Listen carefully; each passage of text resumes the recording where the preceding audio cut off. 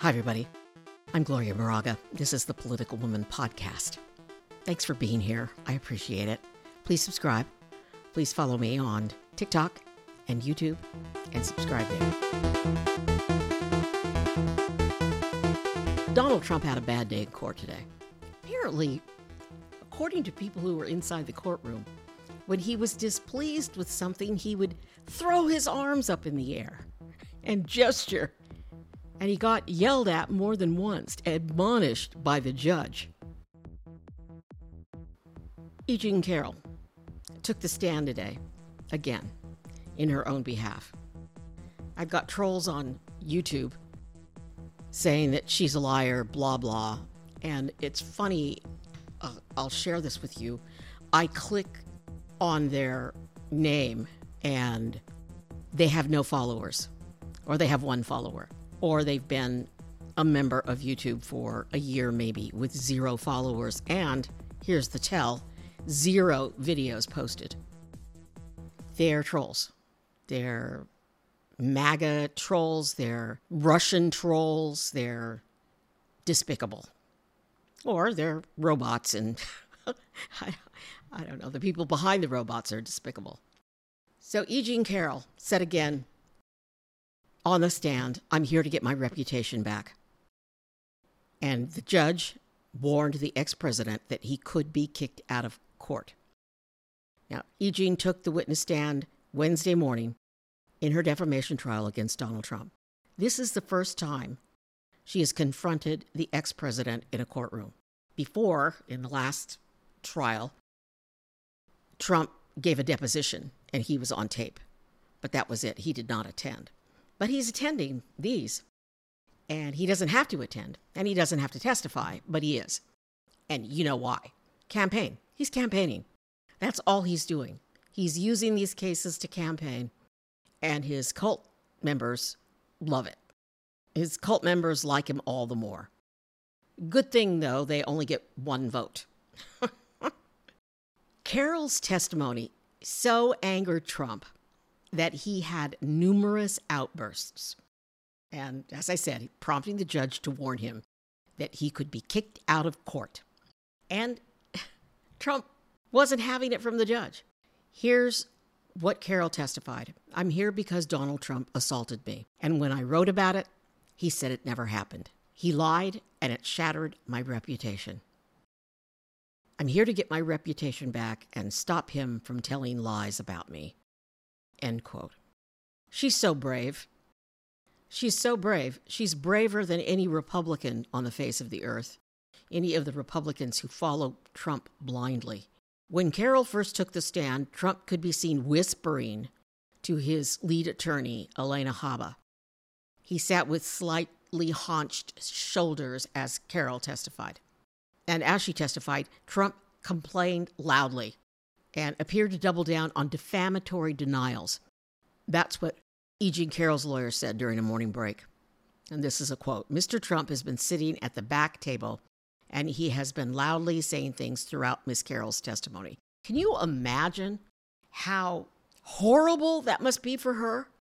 To have him loudly commenting when she's testifying, a man who assaulted her, and a man who's destroyed her in every way possible, who sent these MAGA trolls after her, death threats, and on and on. This is attorney Sean Crowley speaking. It's loud enough for us to hear, Crowley said. So I imagine it's loud enough for the jury to hear. So there was a break, and then court resumed.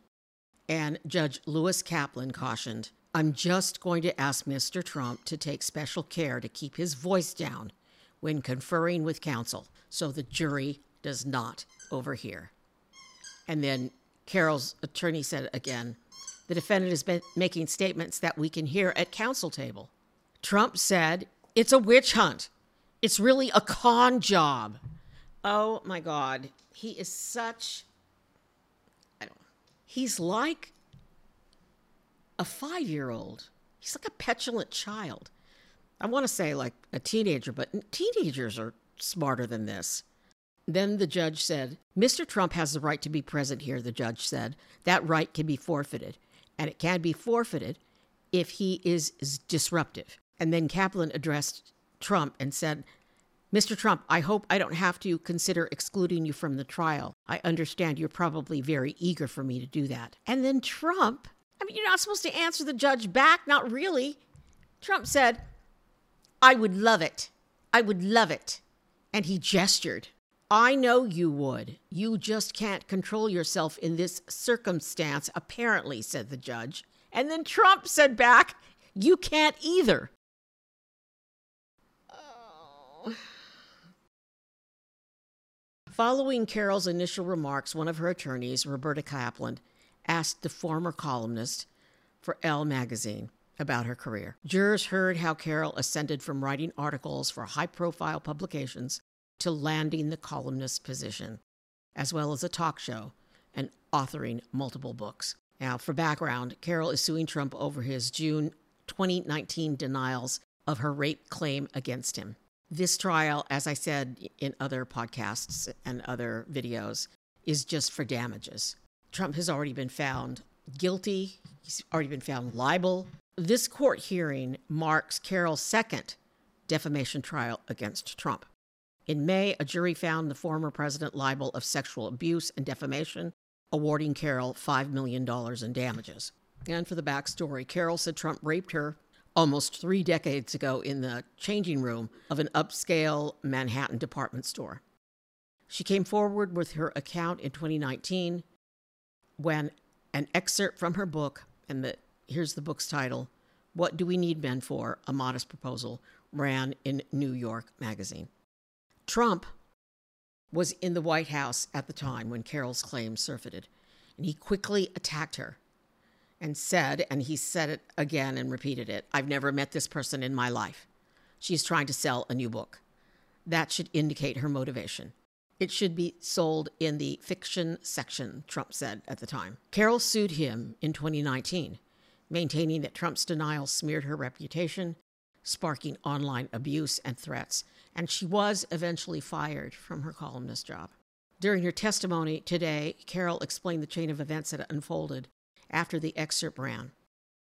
Carroll said she never told anyone publicly about the incident, about the sexual assault. She was afraid. She told 2 of her girlfriends, but other than that, she didn't talk about it. Carroll said she expected him to respond, but not in the way he did. Quote, the thing that really got me about this was from the White House. He asked if anyone had information about me, and if they did, to please come forward as soon as possible, because he wanted the world to know what's really going on, and that people like me should pay dearly, she said. So Trump's threatening her and calling on his minions from the White House. The most powerful man in the world is doing this. Carroll described the barrage of threats received in the years since Trump's comments. Quote, I hope you die soon. I hope someone really does attack, rape, and murder you, one missive presented in court stated. Another simply said, rape Jean, rape Jean. Carroll described the methods she has taken to protect herself at her home in upstate New York. She bought a pit bull who goes leashless on her property. He now patrols very eagerly and enthusiastically, Carroll said. She also purchased bullets for the gun that had belonged to her father. Roberta Kaplan, the attorney, asked Carroll where she kept the gun. By my bed, Carroll said. I'm taking the information for this podcast from multiple sources, the New York Times, Washington Post, but this is from The Guardian. And it says, quote, much of Carroll's testimony detailed Trump's continuing to make statements about her after he was found liable of sexual abuse and defamation. And it's true. This is me speaking, I'm not quoting. He was found liable. The jury found that he did assault her after hearing all their evidence. And then he just continued to call her a liar and continue to lie about all of this. This relates to jurors' decision on damages, as they must determine a sum that would deter him from making similar statements. So that's what the whole point of this is about. Now, Haba is Trump's attorney, and she's just way over her head here. Her cross-examination of Carroll bounced between themes. She questioned Carroll on the deletion of threats, suggesting that the extent was not great. Haba said, "So, as you sit here today, I have no way of knowing how many death threats you have received, nor do police." Haba also tried to discredit Carroll by noting that the gun she has for protection is not registered. Haba's cross-examination is going to continue tomorrow, Thursday. And just as a little background, Carroll was initially not able to sue Trump for sexual assault because the incident fell outside the civil statute of limitations. But in 2022, New York State's Adult Survivors Act gave adult victims of sexual misconduct a 1-year window to sue their alleged abusers for incidents outside this statute of limitations. Carroll sued Trump once again, this time citing sexual assault and defamation claims for statements Trump made when he was no longer president. Judge Kaplan determined the key facts of that case would be accepted in this second trial and made it clear Trump cannot relitigate Carroll's rape claim. So the judge even told the jury it's not a question of whether he sexually assaulted her. That's been determined. He sexually assaulted her. This is just about damages. One of Carroll's attorneys said he, Trump, continues to tell these lies to this very day. Earlier this month, last week, even today. He keeps doing it. He sat in this courtroom. You saw him, Crowley said. At the end of this trial, it will be your job, Carroll's attorney told the jury, to decide how much money Donald Trump should pay for what he's done to Miss Carroll, and how much money he should pay it will take to get him to stop defaming her so that Miss Carroll can maybe finally live her life in peace.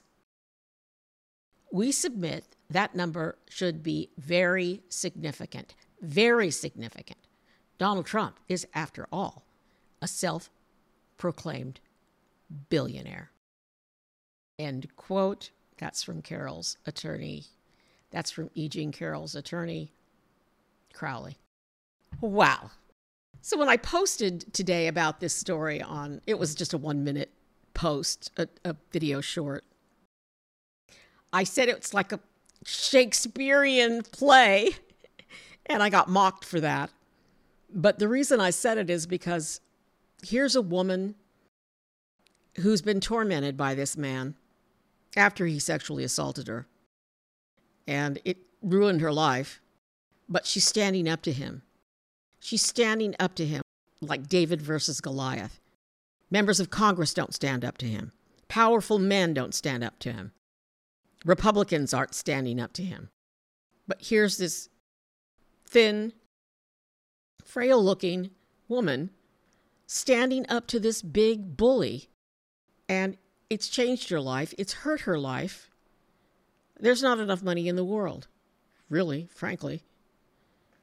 He's a big bully and a big baby. And I wish her well.